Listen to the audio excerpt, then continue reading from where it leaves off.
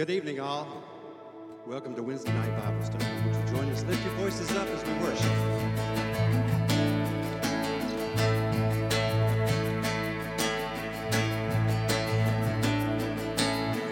When all I see is the battle, you see my victory.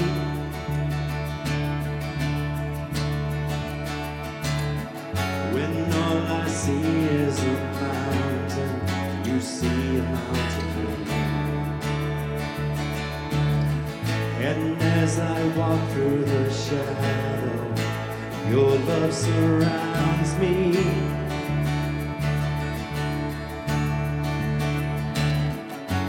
There's nothing to fear now, for I'm safe.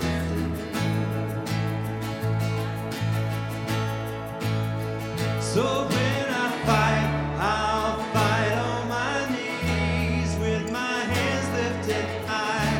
Oh God, the battle belongs to you, and every fear I lay at your feet. I'll sing through the night. Oh God, the battle belongs to you.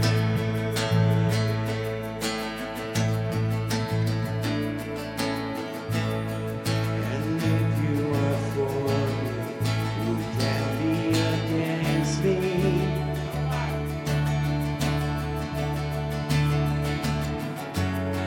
For Jesus, there's nothing impossible. When all I see are the ashes, you see the beauty.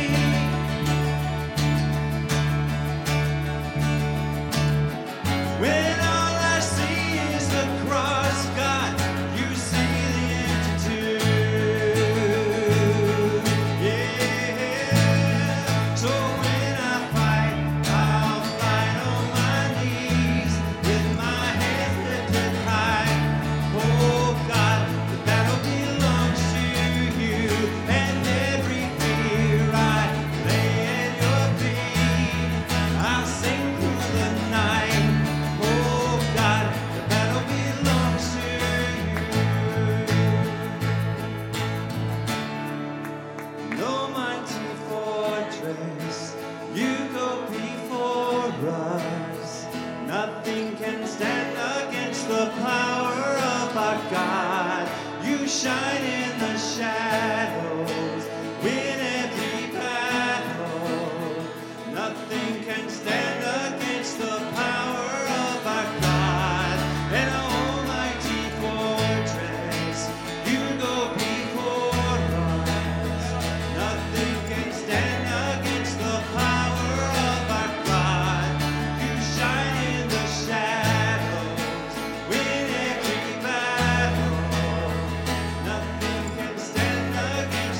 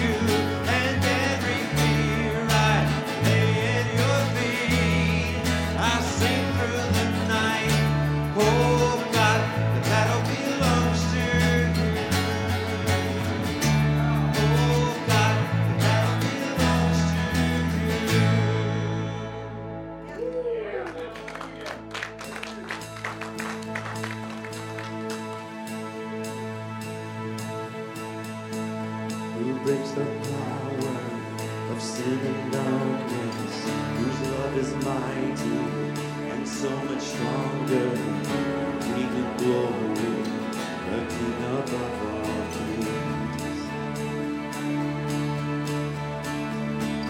Who shakes the whole earth with holy thunder and leaves us breathless in awe and wonder, the King of glory, the King above all kings. This is amazing grace. This is unfailing love. She would take my place. She would bear my cross. You would lay down your life that I would be set free. Oh, Jesus, I sing for all that you've done for me.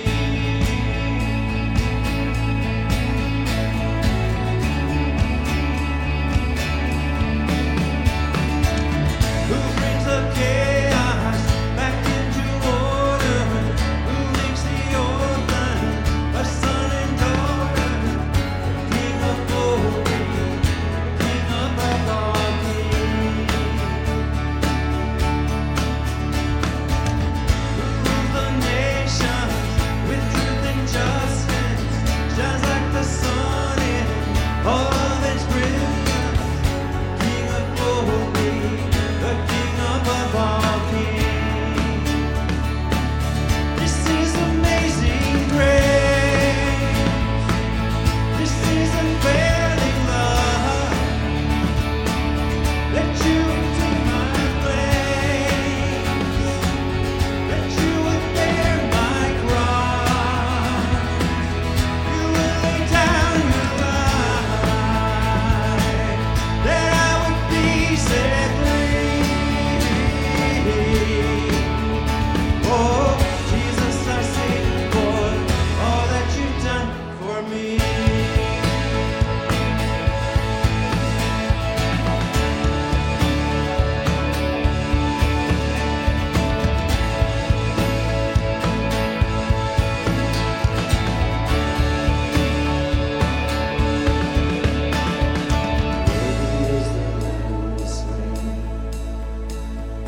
Worthy is the King who conquered the grave. Worthy is the Lamb who was slain. Worthy is the King who conquered the grave. Worthy is the Lamb who was slain. Worthy is the King who conquered the grave. Worthy is the Lamb who was slain. Worthy, worthy, worthy. This is amazing grace.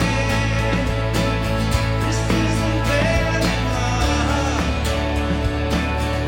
You would take my place. You would bear my cross. You would lay down your life, that I would be set free. Oh, Jesus, I sing for all that you've done for me.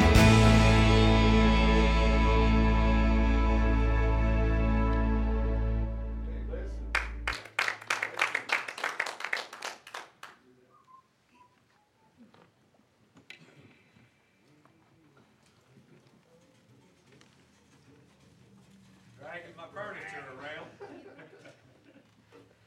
Well, if you have your Bibles, turn with me to a very, very familiar passage of Scripture. Turn with me to the middle of your Bible to Psalm 100. Psalm 100.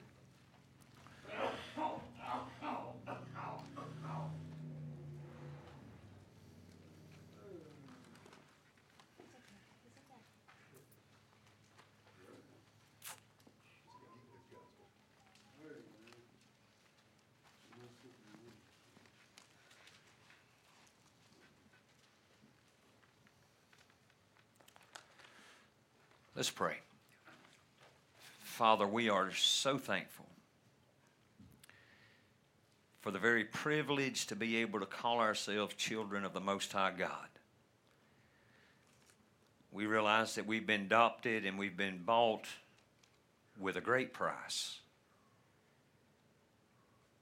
And it just thrills our soul that you love us enough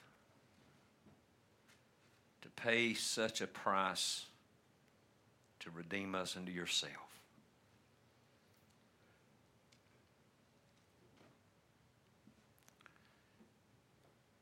Lord, there are a lot of concerns, hurts and heartaches, pains and sickness, enough trouble to go around. But we realize that we do not have one care on our hearts, in our minds, nothing going on in our bodies or our spirit that you're not aware of. And we are grateful that you have a purpose and a plan in everything that you do, everything that you allow. We ask you that you would be pleased to cultivate a sensitivity in our heart as we recap, rehearse old truth. May we see it anew and afresh. Be reminded of your goodness and your grace, that you receive the glory that you are so worthy of. Thank you for every person that's in attendance here tonight and those that are joining with us online. And God, I pray that they would be blessed and benefited for having given you their attention this evening. May you take your word, make it real to us. We know it's alive and active, sharper than any two-edged sword. Have your will and your way in our time together, and we will be careful to give you the glory for all that you do. Father, we certainly want to ask the great physician tonight to lay his healing hand on all of our brothers and sisters in Christ, especially who are struggling physically, those within our family, our friends. God, we know that you are more concerned about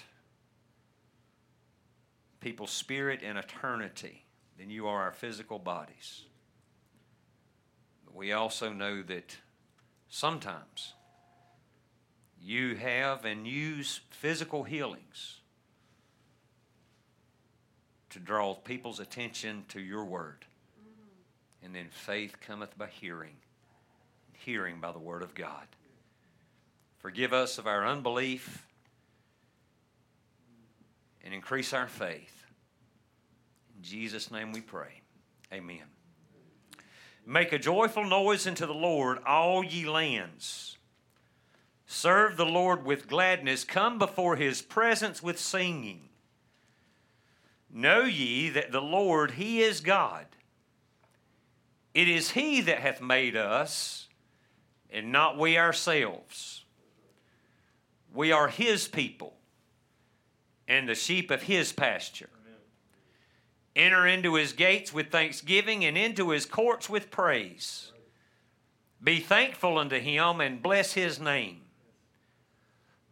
For the Lord is good. Somebody say, God's good.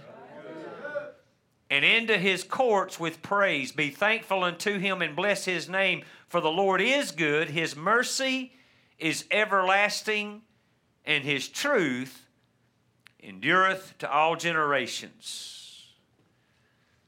A very familiar psalm. Most Bible-believing Christians, at least, have memorized that first phrase in our text, make a joyful noise unto the Lord. But while we've memorized it, I wonder how well we live it. I'm not looking to teach you anything new tonight, but sometimes we just need reminded, called to remembrance. this psalm is a song that would have been sung as the people of God approached the tabernacle in the times of David, the temple in the time of Solomon, and then again in the temple in the days of Jesus. Could I just jump ahead of myself and say you need to prepare for worship? We shouldn't come to church and worship by happenstance or circumstance. It ought to be a planned event in our lives. And if you were to plan a worship service, Tommy does that every week. He plans out our worship service. Now, if the Holy Ghost gets a hold of it and takes it another direction, we'll bend and bow with Him. Amen? But we ought to be prepared when we come to worship. And I don't mean prepared by our own methodologies or programs and processes. What would worship look like if it was directed by God? If God were our worship leader, and He should be, on Sunday morning or even on a Wednesday night, what would worship sound like? What would it look like? Well, isn't that an interesting concept, what worship would be from God's perspective? Well, if you'd like to know, I'm glad, because that's what we're fixing to see in our text. While once again the psalm is penned by the psalmist David, a man after God's own heart who penned a great portion of the psalms that we listen to. He's been called the sweet psalmist of Israel. And how well he did write the Hebrew hymn book, or the portions that he wrote. But we need to understand that while he wrote it, God inspired it. God breathed it. I hope we understand the difference when we talk about the inspired Word of God. And while some seem to be of the mindset that God inspired the Baptist hymnal, that red book that I'm familiar with and has been such a huge part of my background and I still love dearly today, let me say this: it's not divinely inspired. Some would choose to believe that God divinely inspires only praise and worship music. Let me clue you in on something. There's only one book that God ever authored, and it's not the Baptist hymnal. When we use the word inspired, we're not talking about an unction. We're not talking about a feeling. We're talking about, the Bible says that Scripture is literally God breathed. The word inspired is pneuma. It's God breathed. It comes from the breath, the very mouth of God. So when we read this psalm, we're seeing a call to worship first from God's perspective. So don't hear the sweet psalmist David. My heart is this evening that you would hear from heaven, that you would hear God as He calls us to worship. And we see that call to worship in verse number 1, and then in verse number 4 as well. I want to say that in verse number 1, we see that God's call to worship is first personal. Make a joyful noise unto the Lord. Listen to this. All ye lands. Now certainly, while I believe that the intent behind God's reference to the word lands was more than just the geographical surrounding around Israel. I don't believe the Bible is the book of the month. I believe it's the book of the ages. It stands through the ages of time.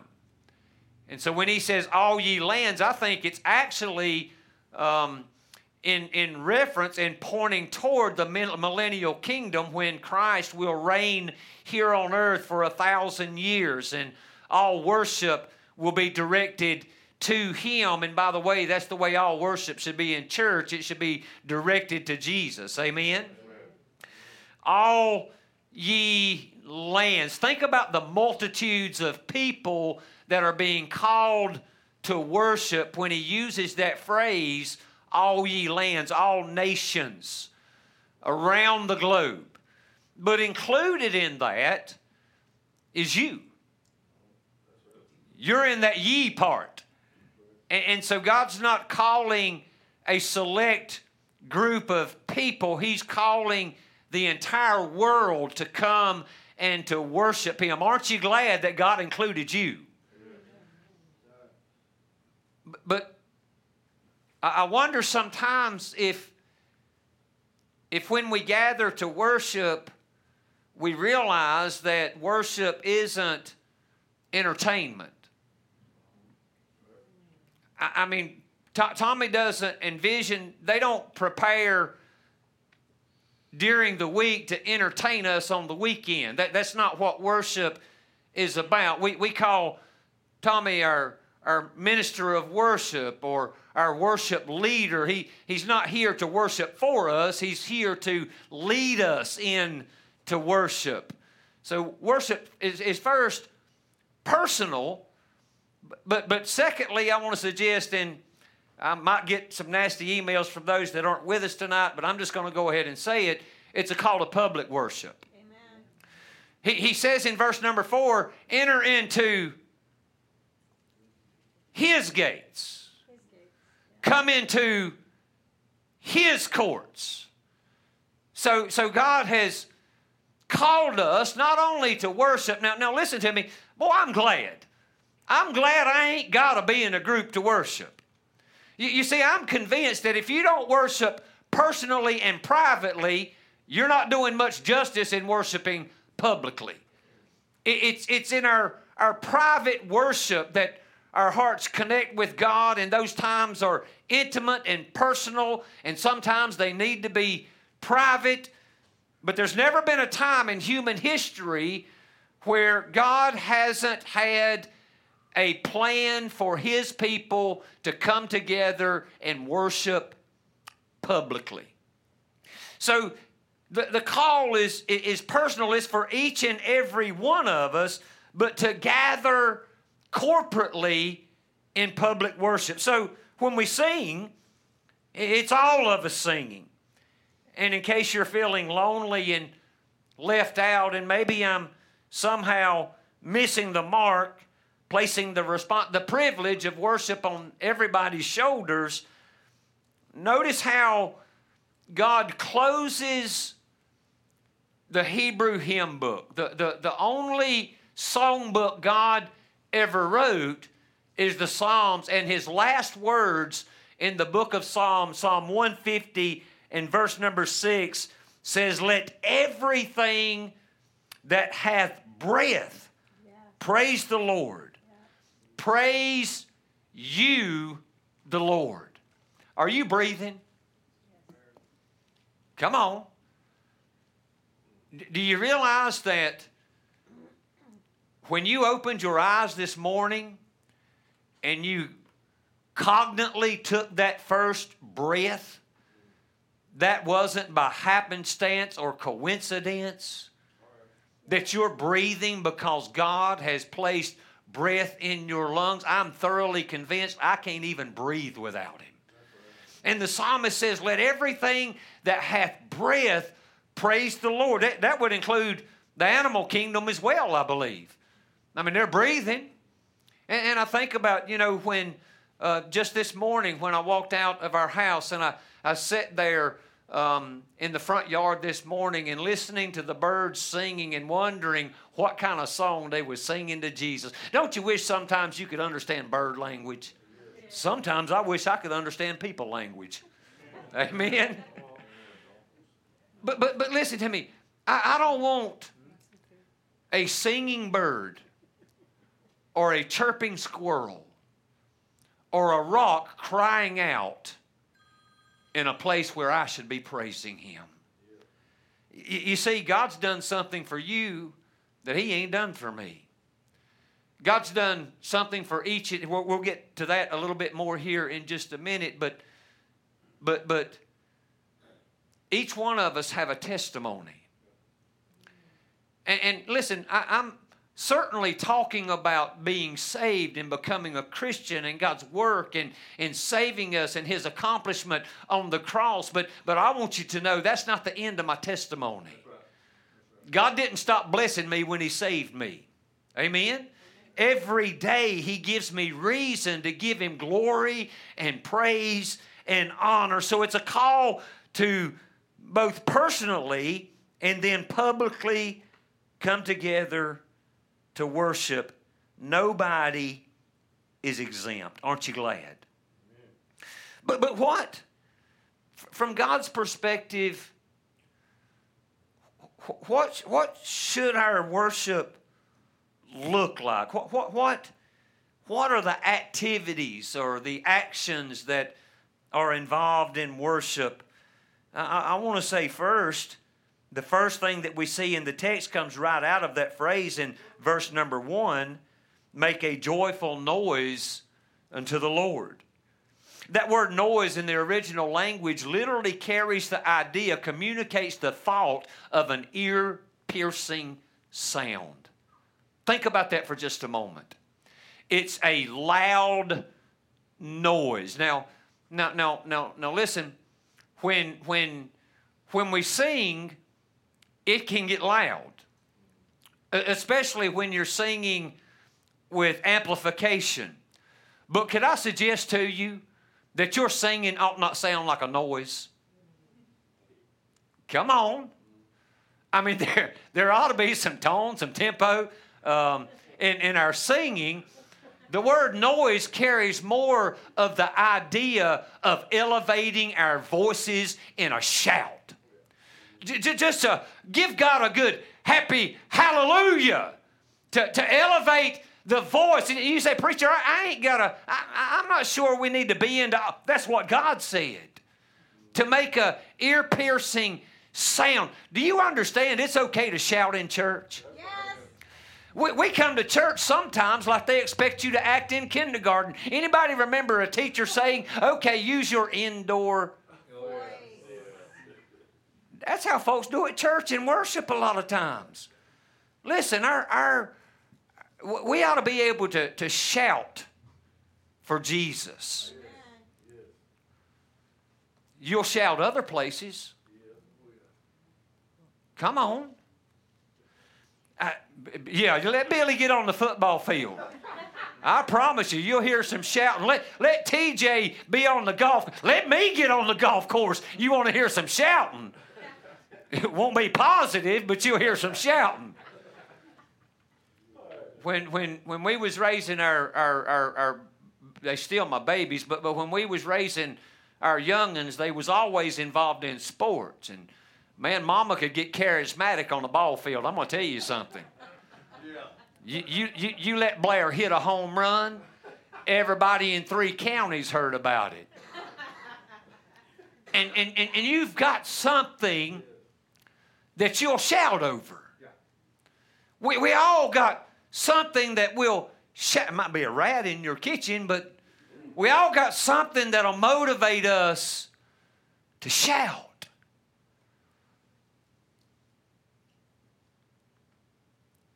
We got any fishermen in here? Well, Tim on the fishing business. No.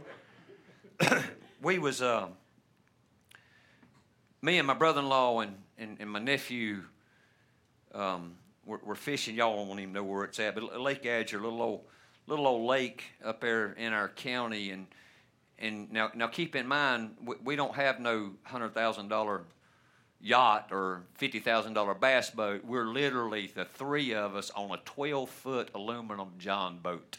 Okay. Now, I may weigh $150 soaking wet, and my nephew probably at that time weighed a little bit more than me, but my brother-in-law is 200 plus, if you know what I mean. I mean, he's a big old fella. So what I'm trying to say is you throw the three of us in that little boat, and then you throw our fishing equipment in there, our tackle boxes. And I mean, I had tackle weighed more than what I had, you know. Our fishing rods, the motor on the back. Now this boat, it's already sitting low in the water. And I remember, listen, we're on Lake Adger, and my nephew, I don't know, maybe 13, 14 years old at the time, he hooked into a muskie. Now, a muskie, if you don't know what a muskie is, that's one of the biggest game fish in our lakes back home. And this one, I don't know how big it looked to me like it's from here to that wall back there. You know, and he's dragging the boat, literally pulling the boat around the lake. And my nephew is running 12 foot at a time back and forth across that boat trying to get that fish in, and the whole time I'm hollering, my brother-in-law's shouting, and Nicholas is going, "Oh, I got him, Daddy." Now listen to me. If we can shout about catching a nasty old fish in an aluminum john boat, we ought to be able to shout to the glorious God of heaven. Some of you just worried somebody might hear you. So worship according to God sometimes includes a shout. I got something to shout about. I might not have hit a home run, but Jesus sure hit one for me. Knocked it out of the park. Number two, though, he doesn't say just make a joyful noise. He says, serve the Lord. Now remember, this is directions on not work but worship. It's a call to worship. And included in his call to worship, he says to serve the Lord. Do something with your hands and with your feet besides lifting them and jumping. Actually, put your hands to the plow doing something for God. To serve. Have you really thought of your service to the Lord as an act of worship? Yes. You see, if you see what you do for God as worship rather than work, you can do it happily rather than grudge it. Serve the Lord. Now we're going to get to some characteristics of worship here in just a minute. But right now, I want to suggest to you that it doesn't matter how long or how loud you shout if it doesn't change how you live your life when you hit the ground. It's easy to shout on a Sunday. But what about at Walmart on a Monday? Or at a red light on a Thursday? You see, listen, our shouting and our service has to be a lifestyle. So serve the Lord. It's an act of worship. And then thirdly, see, he makes a distinction between the noise and the singing. By the way, that's why I sing under my breath. Because my singing is a noise. And I know that God has not gifted me with the ability to sing. And I can prove it to you, but I ain't going to. Because when I sing, I get laughed at. But he didn't say sing wonderfully. He said sing. You see, worship, if it were a sport, and it's not, it wouldn't be a spectator sport. It's participatory. It's all of us engaged in singing. You know, worship prepares my heart to serve. And when people around me are worshiping, it inspires me to serve. I believe that worship, at least for me as a preacher pastor, a teacher pastor, is inspiration for when I share the message.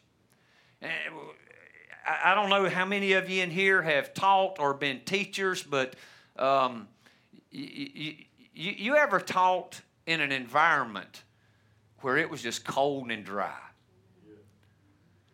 Man, listen to me. I've walked into some churches before, literally walked into some churches knowing I'm going to be there for an entire week or even 2 weeks preaching revival, and when you walk in, it's just like the atmosphere is cold. And when God's people, listen to me, come together in corporate worship, when they begin lifting up their song to Jesus together, the Bible says that God inhabits the praises of Israel. And by the way, I am spiritual Israel. Amen? Yeah. Hey, you better get behind Israel. You better hope our government gets behind Israel and gets off of their backside. When God's people begin to worship and lift up Him and praise Him, the Bible teaches us that His presence comes down. Now listen to me. I know, and I'm a thorough believer that Jesus is God, and as God He cannot lie. Amen? So when He said, I'll never leave you and I'll never forsake you, that means He's everywhere all the time. Everywhere I go, there He is. He was there before I left the house. He's there when I get there. And He'll be there when I leave. Because He never leaves our side.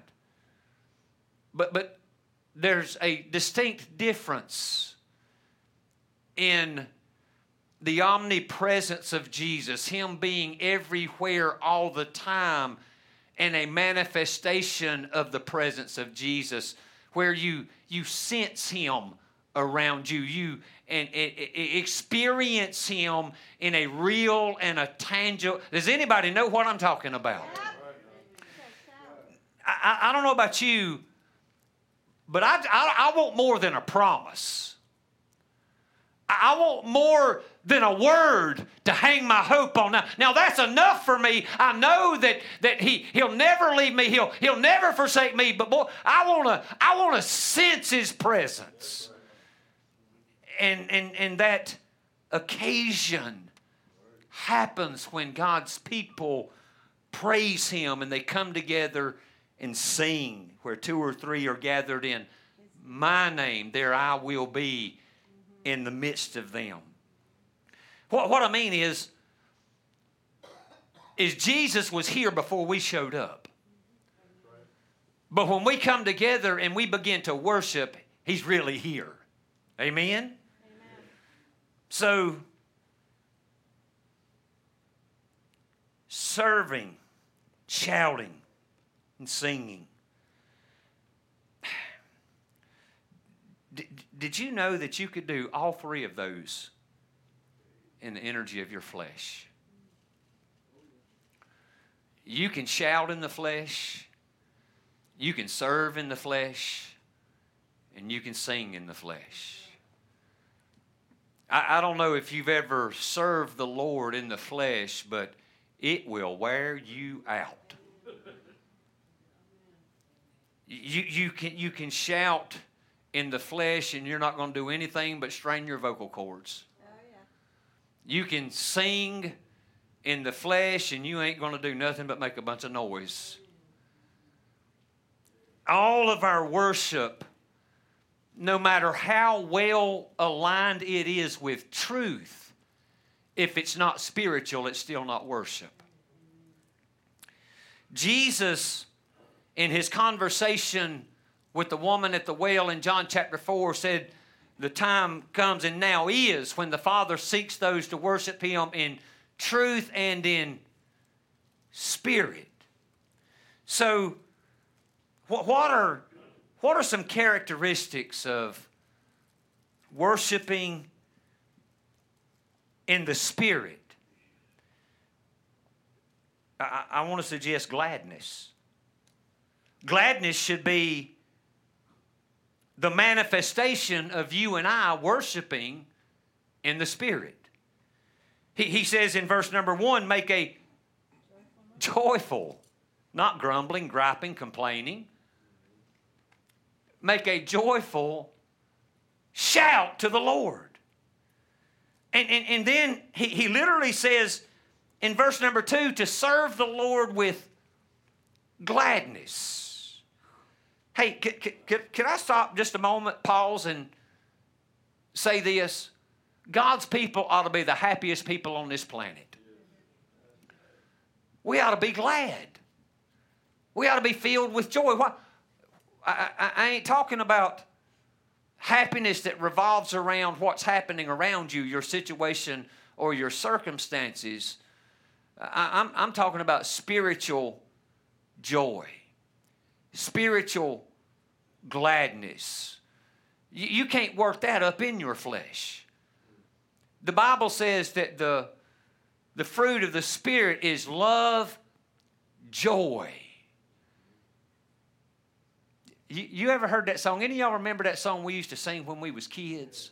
If you're happy and you know it. No, I want to get to the last stanza.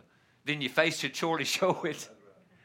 God's people ought to put a smile on. Amen? Listen, this is not spiritual worship. Amazing Grace has to be one of the most powerful songs ever scribed by the head, the heart, and the hand of a man. How can we sing Amazing Grace? How sweet the sound that saved a wretch like me. I once was lost. Now, listen, that might not be the majority of people, but I promise you, you look around during worship. I joke and I kid sometimes, but what I ought to do, honestly, is put a mirror up here. Not facing me, facing y'all. I can't imagine, listen, singing a song with so much power and so much impact and with so much passion and just kind of muddling through it. You see, if you're singing Amazing Grace and thinking about your broke down car or what's happening in the political realm, if you're talking about the pirates when we're singing Amazing Grace, you call it what you want to, it ain't worship in the Spirit.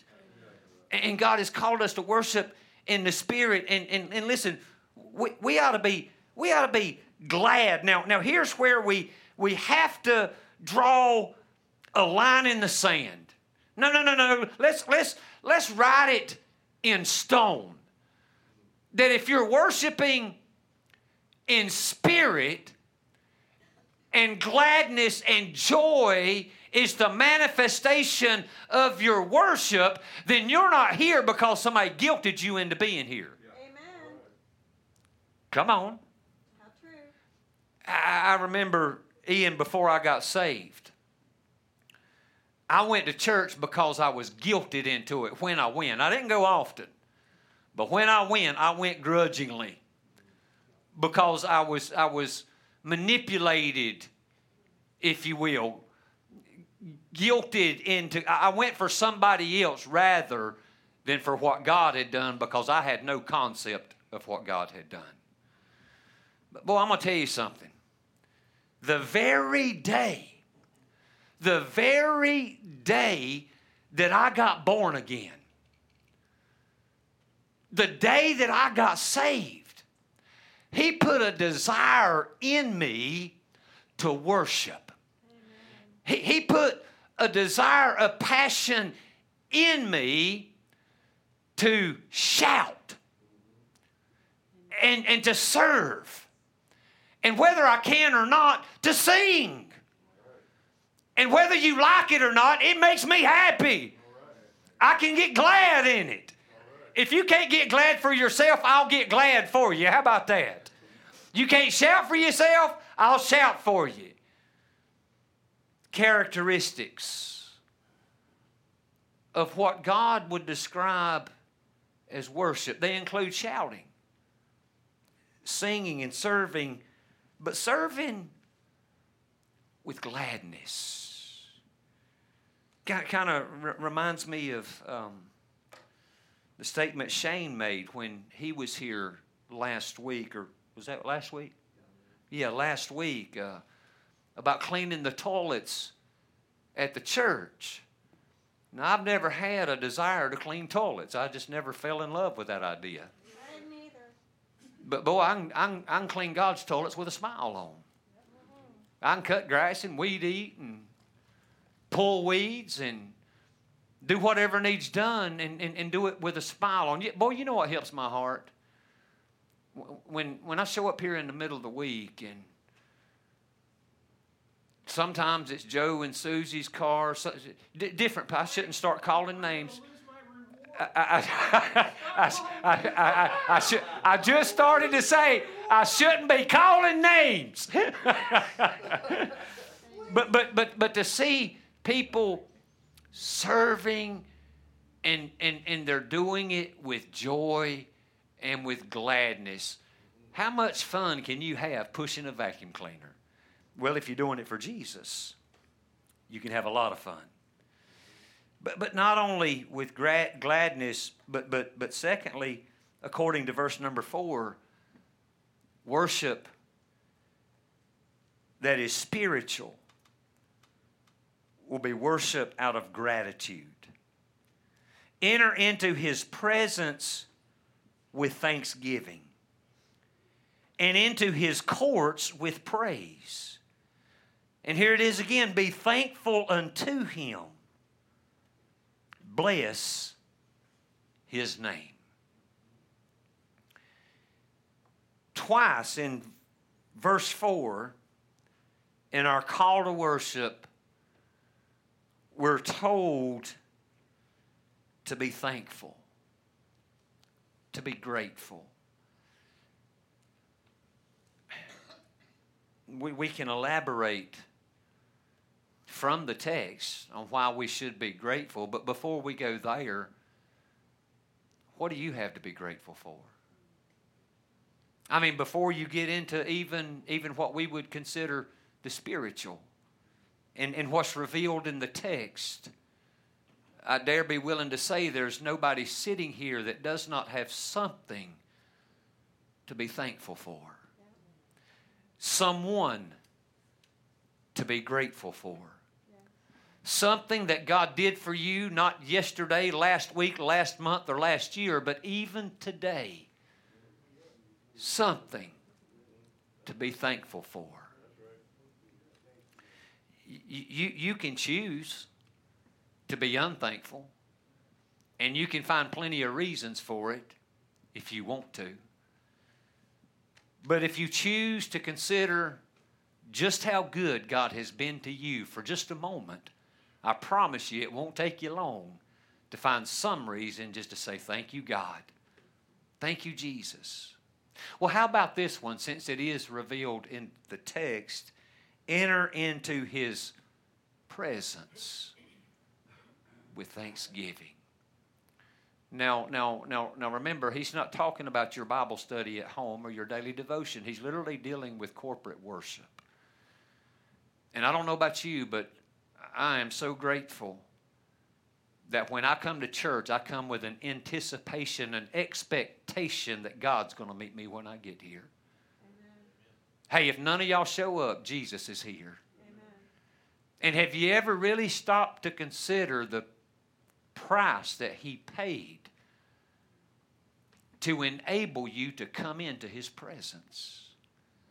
I mean, if you were just to go back and take a cursory glance at the Old Testament and how difficult it was to enter into the presence of God, there was only one man able to do that, and one time of the year on the Day of Atonement was able to go into the holiest of holies, the very courts of the Lord. Now, I don't know if it's true or not, but tradition says that when He went in there, He literally had a rope tied to His ankle, because if He went in an unworthy manner, God would strike Him dead and they'd have to drag Him out. I don't know about you, but boy, I'm sure glad that's not the God I meet when I show up on Sunday morning. Oh, it's the same God. I shouldn't have said that. It's the same God that I meet. I just meet him through a different avenue. I come by the blood of the Lamb. And by the way of Calvary's cross, I'm able to enter into his presence. If you ever need a reason to give God thanks, just go back about 2,000 years and get a fresh glimpse of Jesus hanging on the cross where you deserve to be, raising again from the dead so that he could give you everlasting life. And I'm here to tell you, I can shout when I think about what Calvary and Christ on the cross has accomplished for me. We ought to give him praise. Listen, we ought to never, ever stop thanking him that he was willing to come and live and die and be buried and raised again that we might have life and have it everlasting. Amen. We ought to be so grateful. Enter into his presence with thanksgiving and bless his name. Well, if that ain't reason enough, prior to the cross, the psalmist sees there's a group of people who's really going to struggle with this thing called worship. Like we need incentives or motivation to worship. And I believe that if we're honest with ourselves, sometimes we do need to be motivated. And so the psalmist speaks to catalysts, if you will, for worship. Reasons that you and I can see in the text to be grateful, to shout, to serve him, and to sing. Some attributes of God and characteristics of him that ought to compel us to worship. The first thing that I see in verse number 3, a reason to worship is just simply because of his person. Know ye that the Lord, he is God. Now, boy, you could preach the rest of your life on that one phrase right there. You could praise Jesus till the rapture of the church on just that one statement. Well, what I mean is because he's God and you don't need any other reason than that. That's right. You see, if he never done anything for you, or never did anything for you again, he would be worthy of worship just because of who he is. He's God. Just because of who he is, the psalmist says, you ought to shout, you ought to sing, and you ought to serve him. Because he is God. That can never be stated in the past tense or the future tense. Because what God was, he still is. And what he is, he always will be. Secondly, because of his purpose, and more specifically that he included you in it. It is he that hath made us, and not we ourselves. It speaks to the creative purposes of God. That we ought to shout and serve and sing because he created us. And we did not create ourselves. Isn't it astounding that God took a lump of clay and breathed into the nostrils the breath of life, and man became a living soul? He did that for Adam. But the Bible declares that you and I, like the psalmist, are fearfully and wonderfully made. That before we were ever in our mother's womb, according to Jeremiah, He knew us and ordained us to a specific purpose. That God created us. That's really the ultimate purpose, if you will, according to Romans, for God's judgment upon the world, because when they knew Him, they didn't worship Him. No. They didn't recognize Him. They didn't acknowledge Him as creator and sustainer of the universe. That was the first step of folly that led to them serving themselves and worshiping man-made things that don't have eyes to see or ears to hear or hands to change anything.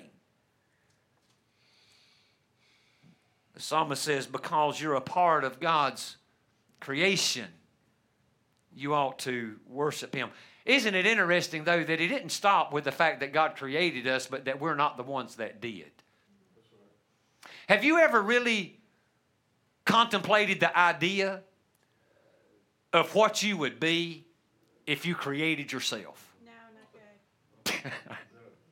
The psalmist said, I'm grateful. I need to give God a shout out that I didn't have to create myself, because I'd be a man-made mess.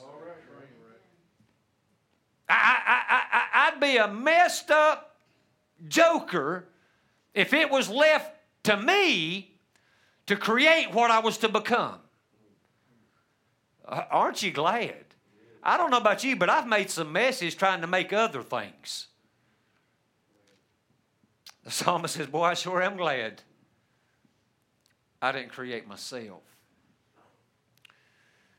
You see, I used to think that I was a self-made man. And chances are you've probably had a problem with that complex at some point, time or another in your life too. But I've just come to the place in my relationship with God that I understand if it weren't for Him, I'd be a worse mess than the mess that He drug me out of. Yeah. And you see, I just really believe that I can't take credit for the man that I am today compared to the man that I was. Jesus said, except a man be born again, he cannot enter into the kingdom of God. Have you ever thought about how impossible it would be to give birth to yourself? No, God done that I could not do for myself. And you see, here's the problem, I think, Tim, amongst most of the church is, I shouldn't say most of the church, but some within the church is, they think that going to an altar and praying a prayer saves them. They think that because they've made some superficial changes in their life, it's going to make an eternal difference and impact. Listen, I can't tell you how many times I turned over a new leaf. But what I learned, Rory, was once you do that twice, you're right back where you started at. But when the Holy Spirit invaded my tabernacle, my tent, and gave me God's life, a life that I've never known or experienced before. He done for me what I could not do for myself. He's still making me anew over and over and over and over. And aren't you glad that God hasn't left us to recreate ourselves, to change our lives into a way that's acceptable or pleasing unto Him. I don't know about you, but I sure am glad that when God looks down on me, He sees Jesus and the blood of Christ. The good changes that have been made in my life, I'm thoroughly convinced were made by God. So we ought to praise Him that He's made us, and, well, we didn't make ourselves.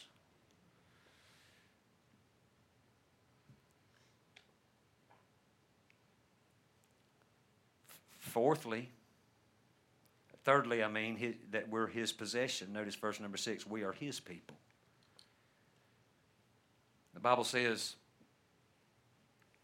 in the New Testament, the Apostle Paul penned, do you not know, do you not understand that you're not your own? That's right. You don't belong to self anymore. And for this specific reason, because you've been bought with a price. You're His people because not only did He create you, but after you found yourself in the slave markets of sin, He bought you out of it.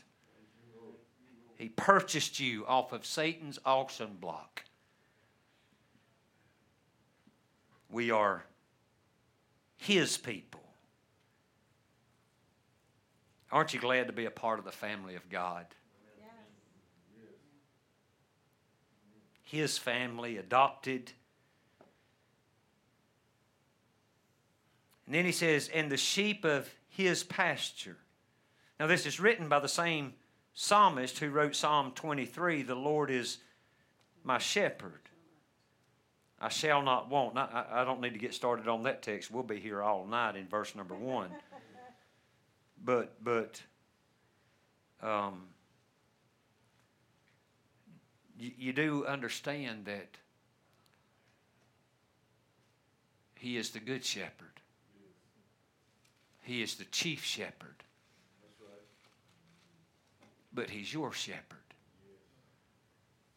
And the good shepherd, the chief shepherd, he cares for His sheep.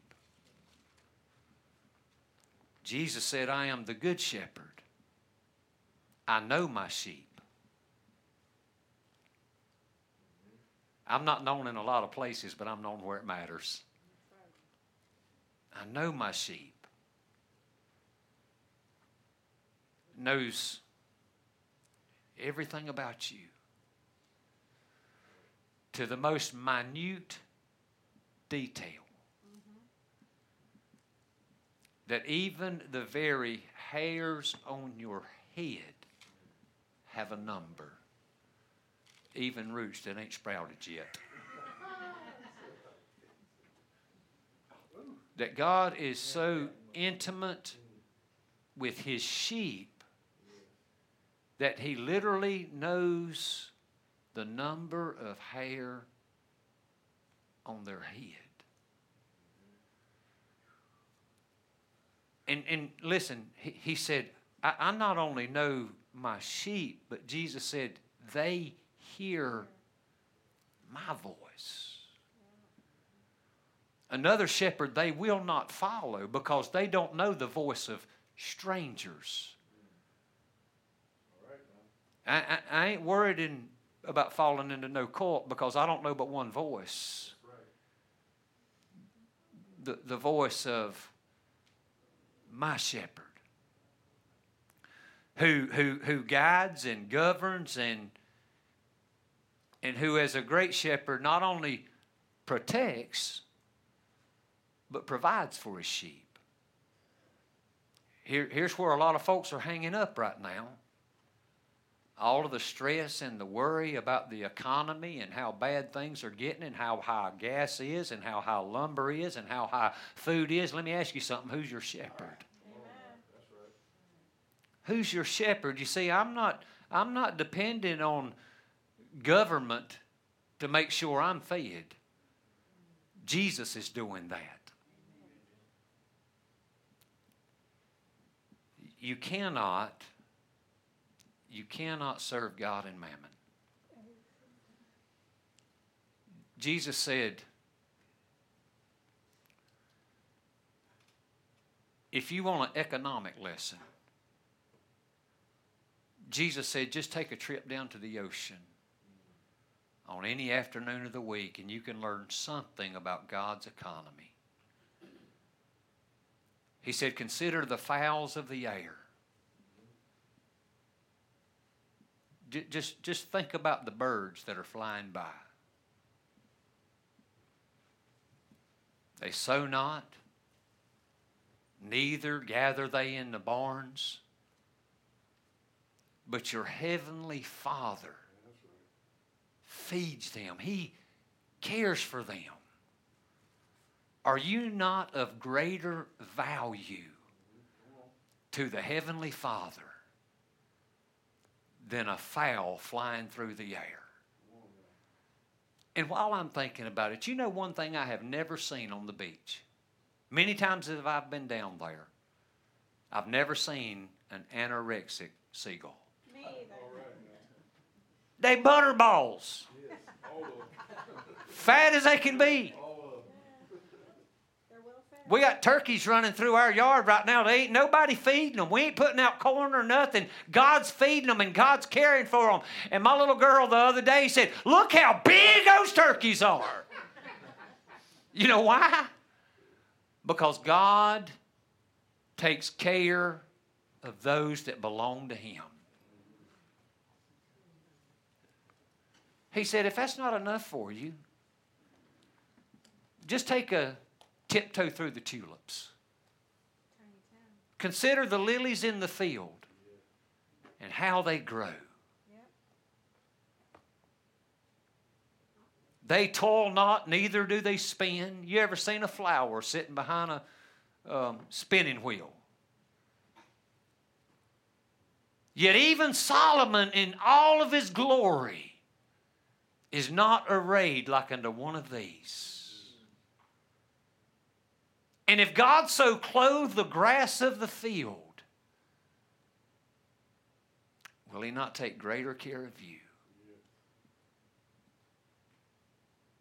Seek ye first the kingdom of God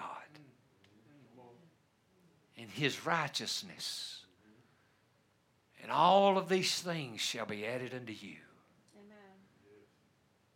I got to hurry. I know I'm out of time, but listen to me. Here's where so many are getting it all mangled and mixed up. If you're seeking for the stuff will elude you. And if you find it, it won't satisfy you. But if what you're seeking is His kingdom and His righteousness, then the stuff will be added unto you. Now what does that really mean? Well, you can transfer that over again into the millennial kingdom, but there is a present day application that needs to be made. To seek the kingdom isn't to look so much forward to what is coming, though I am. To seek the kingdom is to seek Christ's rule and reign in our lives right here, right now. Yes. To seek first, put that first on your list of priorities. Put the kingdom of God at the top of your to-do list. Seek the kingdom of God first. Don't put God on the back burner. Put Him first. And all of these things will be added unto you, and His righteousness. Now, thanks be unto Jesus that you'll never be any more righteous positionally than you are in Christ. He made Him who knew no sin to become sin for us, that we might become the righteousness of God in Christ Jesus. I'm righteous in Christ. So when God looks down, He sees Christ and His righteousness. But he's not talking about positional righteousness. In seeking the kingdom of God, He's talking about practical righteousness, day-to-day living in a right way before God and before men. I've been accused of being a legalist when I make statements like this, but my Bible still says, be ye holy as I am holy. It still says, come out from among them and be ye separate, saith the Lord. Listen to me. That's New Testament, not Old Testament law. When God saves us, He sends His Spirit to seal us and to sanctify us. I'm glad I'm sealed unto the day of redemption, but sanctification is a day-to-day process working it out in real life, becoming more like Jesus today than what I was yesterday. Yes. And aren't you glad that God didn't leave you to accomplish that on your own? It's not we that have created ourselves. He created us. Not we ourselves. He is recreating us. And then finally, and I'm going to be done, verse number 5, final verse. God's persistence. First, His person. You ought to just give Him a shout tonight because of who He is. Second, that His purpose included you. Yes. Thank you, Lord. Thank you. Has it ever occurred to you that nothing's ever occurred to Him? I mean, God's the genuine know-it-all. I know some of y'all might think you are, but you're not. God really is. He knows everything from the beginning to the end and back again. Yep. And so God knew everything that you were, you are, and you will be. In fact of the matter is, He included you anyway. Yay. That's pretty good stuff, ain't it? Because of the price that He paid to possess you, for His provision that He cares for you. I don't know about y'all, but I ain't had dinner yet. But when I go home,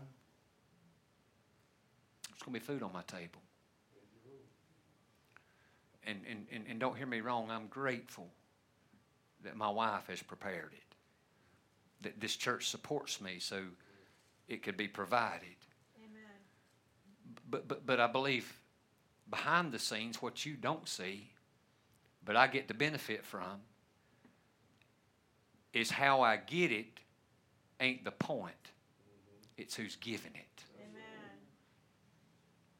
His provision for His people.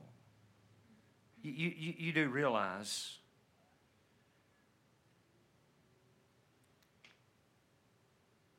that what you have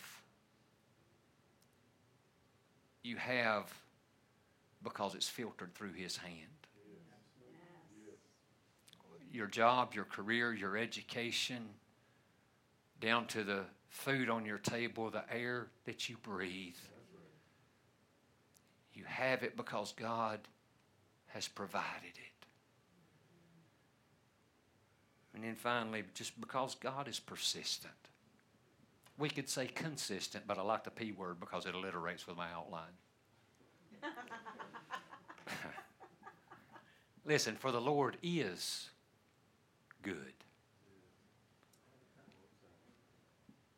His mercy is everlasting. And His truth endureth to all generations. God is, present tense, good. There's never been an occasion where God can say, where men can say God was good, but He's not now. He is good. And that's irrelative of where we're living at or what we're going through. God is good. He's good even when good feels painful. He's good even if good hurts.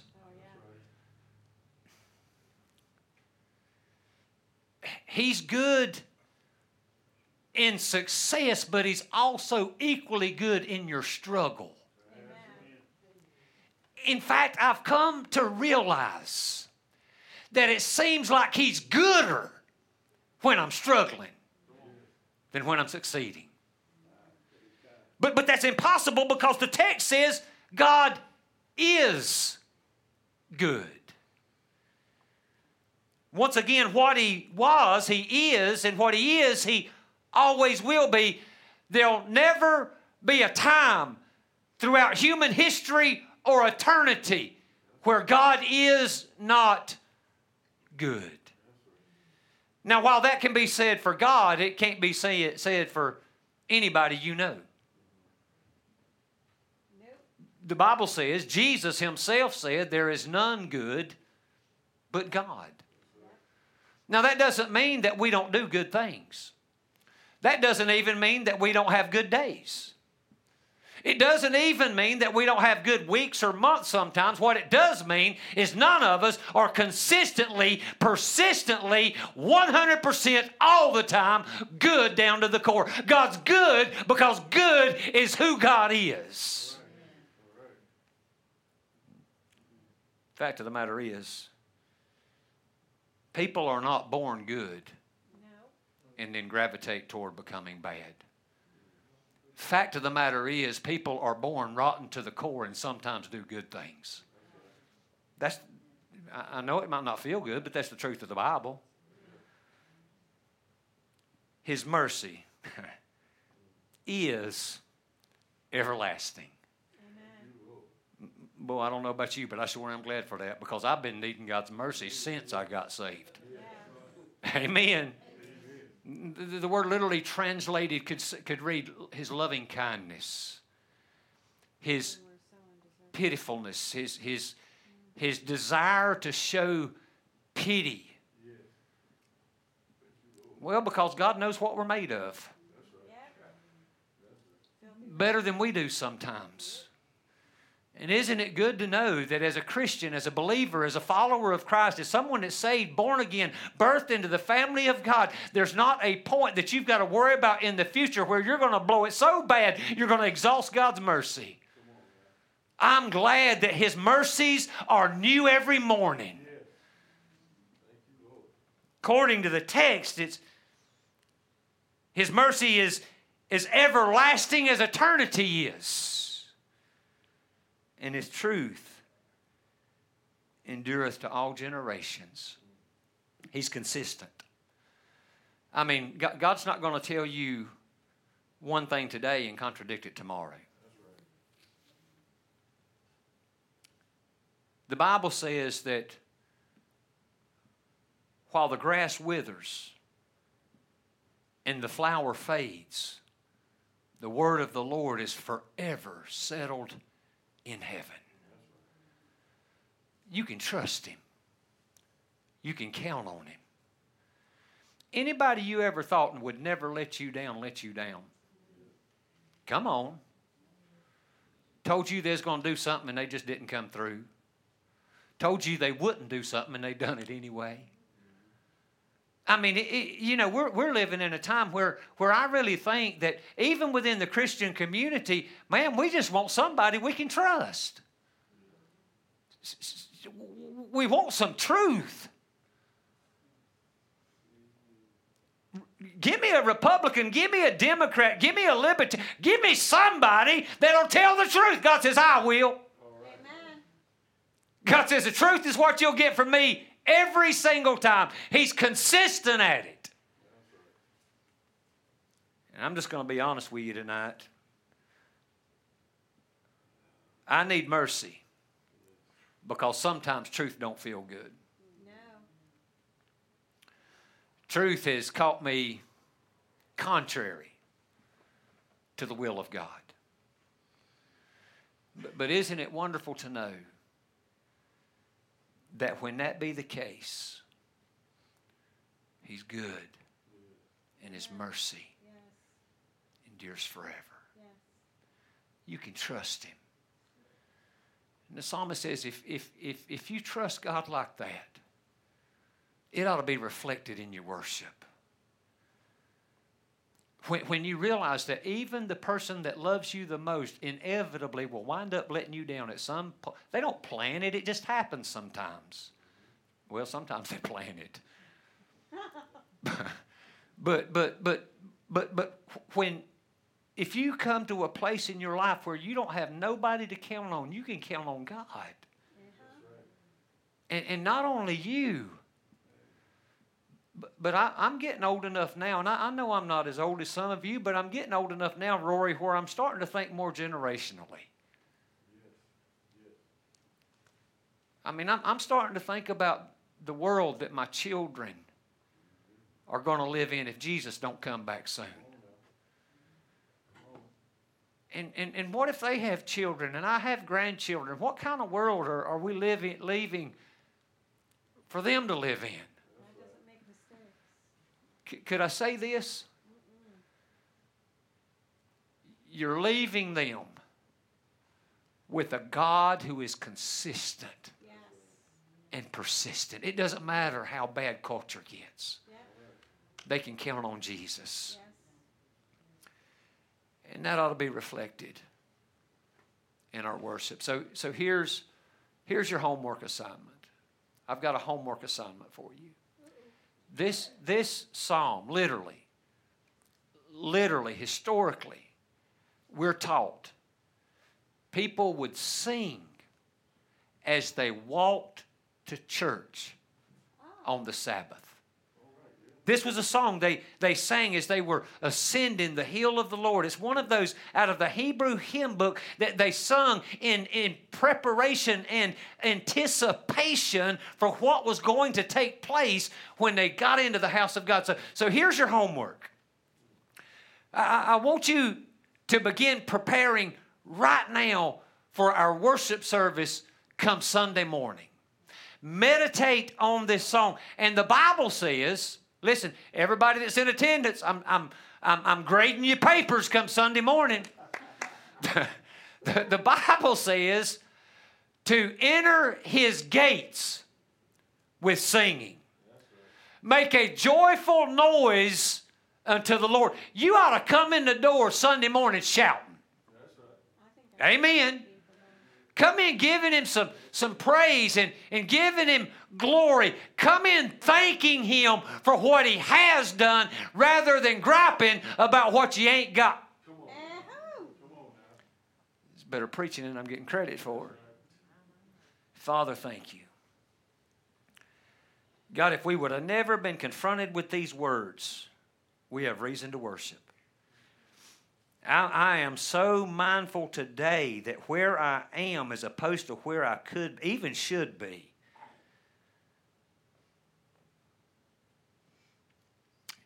Lord, I could be laying in a hospital somewhere. I could be back in another prison cell. And Lord, I recognize, I thoroughly understand that if I got what I deserved, I'd be climbing the smutty walls of hell this evening.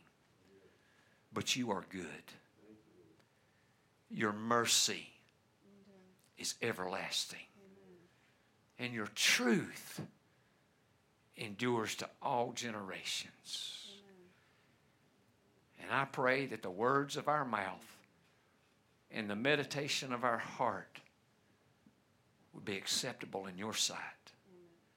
Have your will and your way. In Jesus' name we pray. And all of God's people said, amen. Now real loud on 3, I want you to give him a big hallelujah. 1, 2, 3.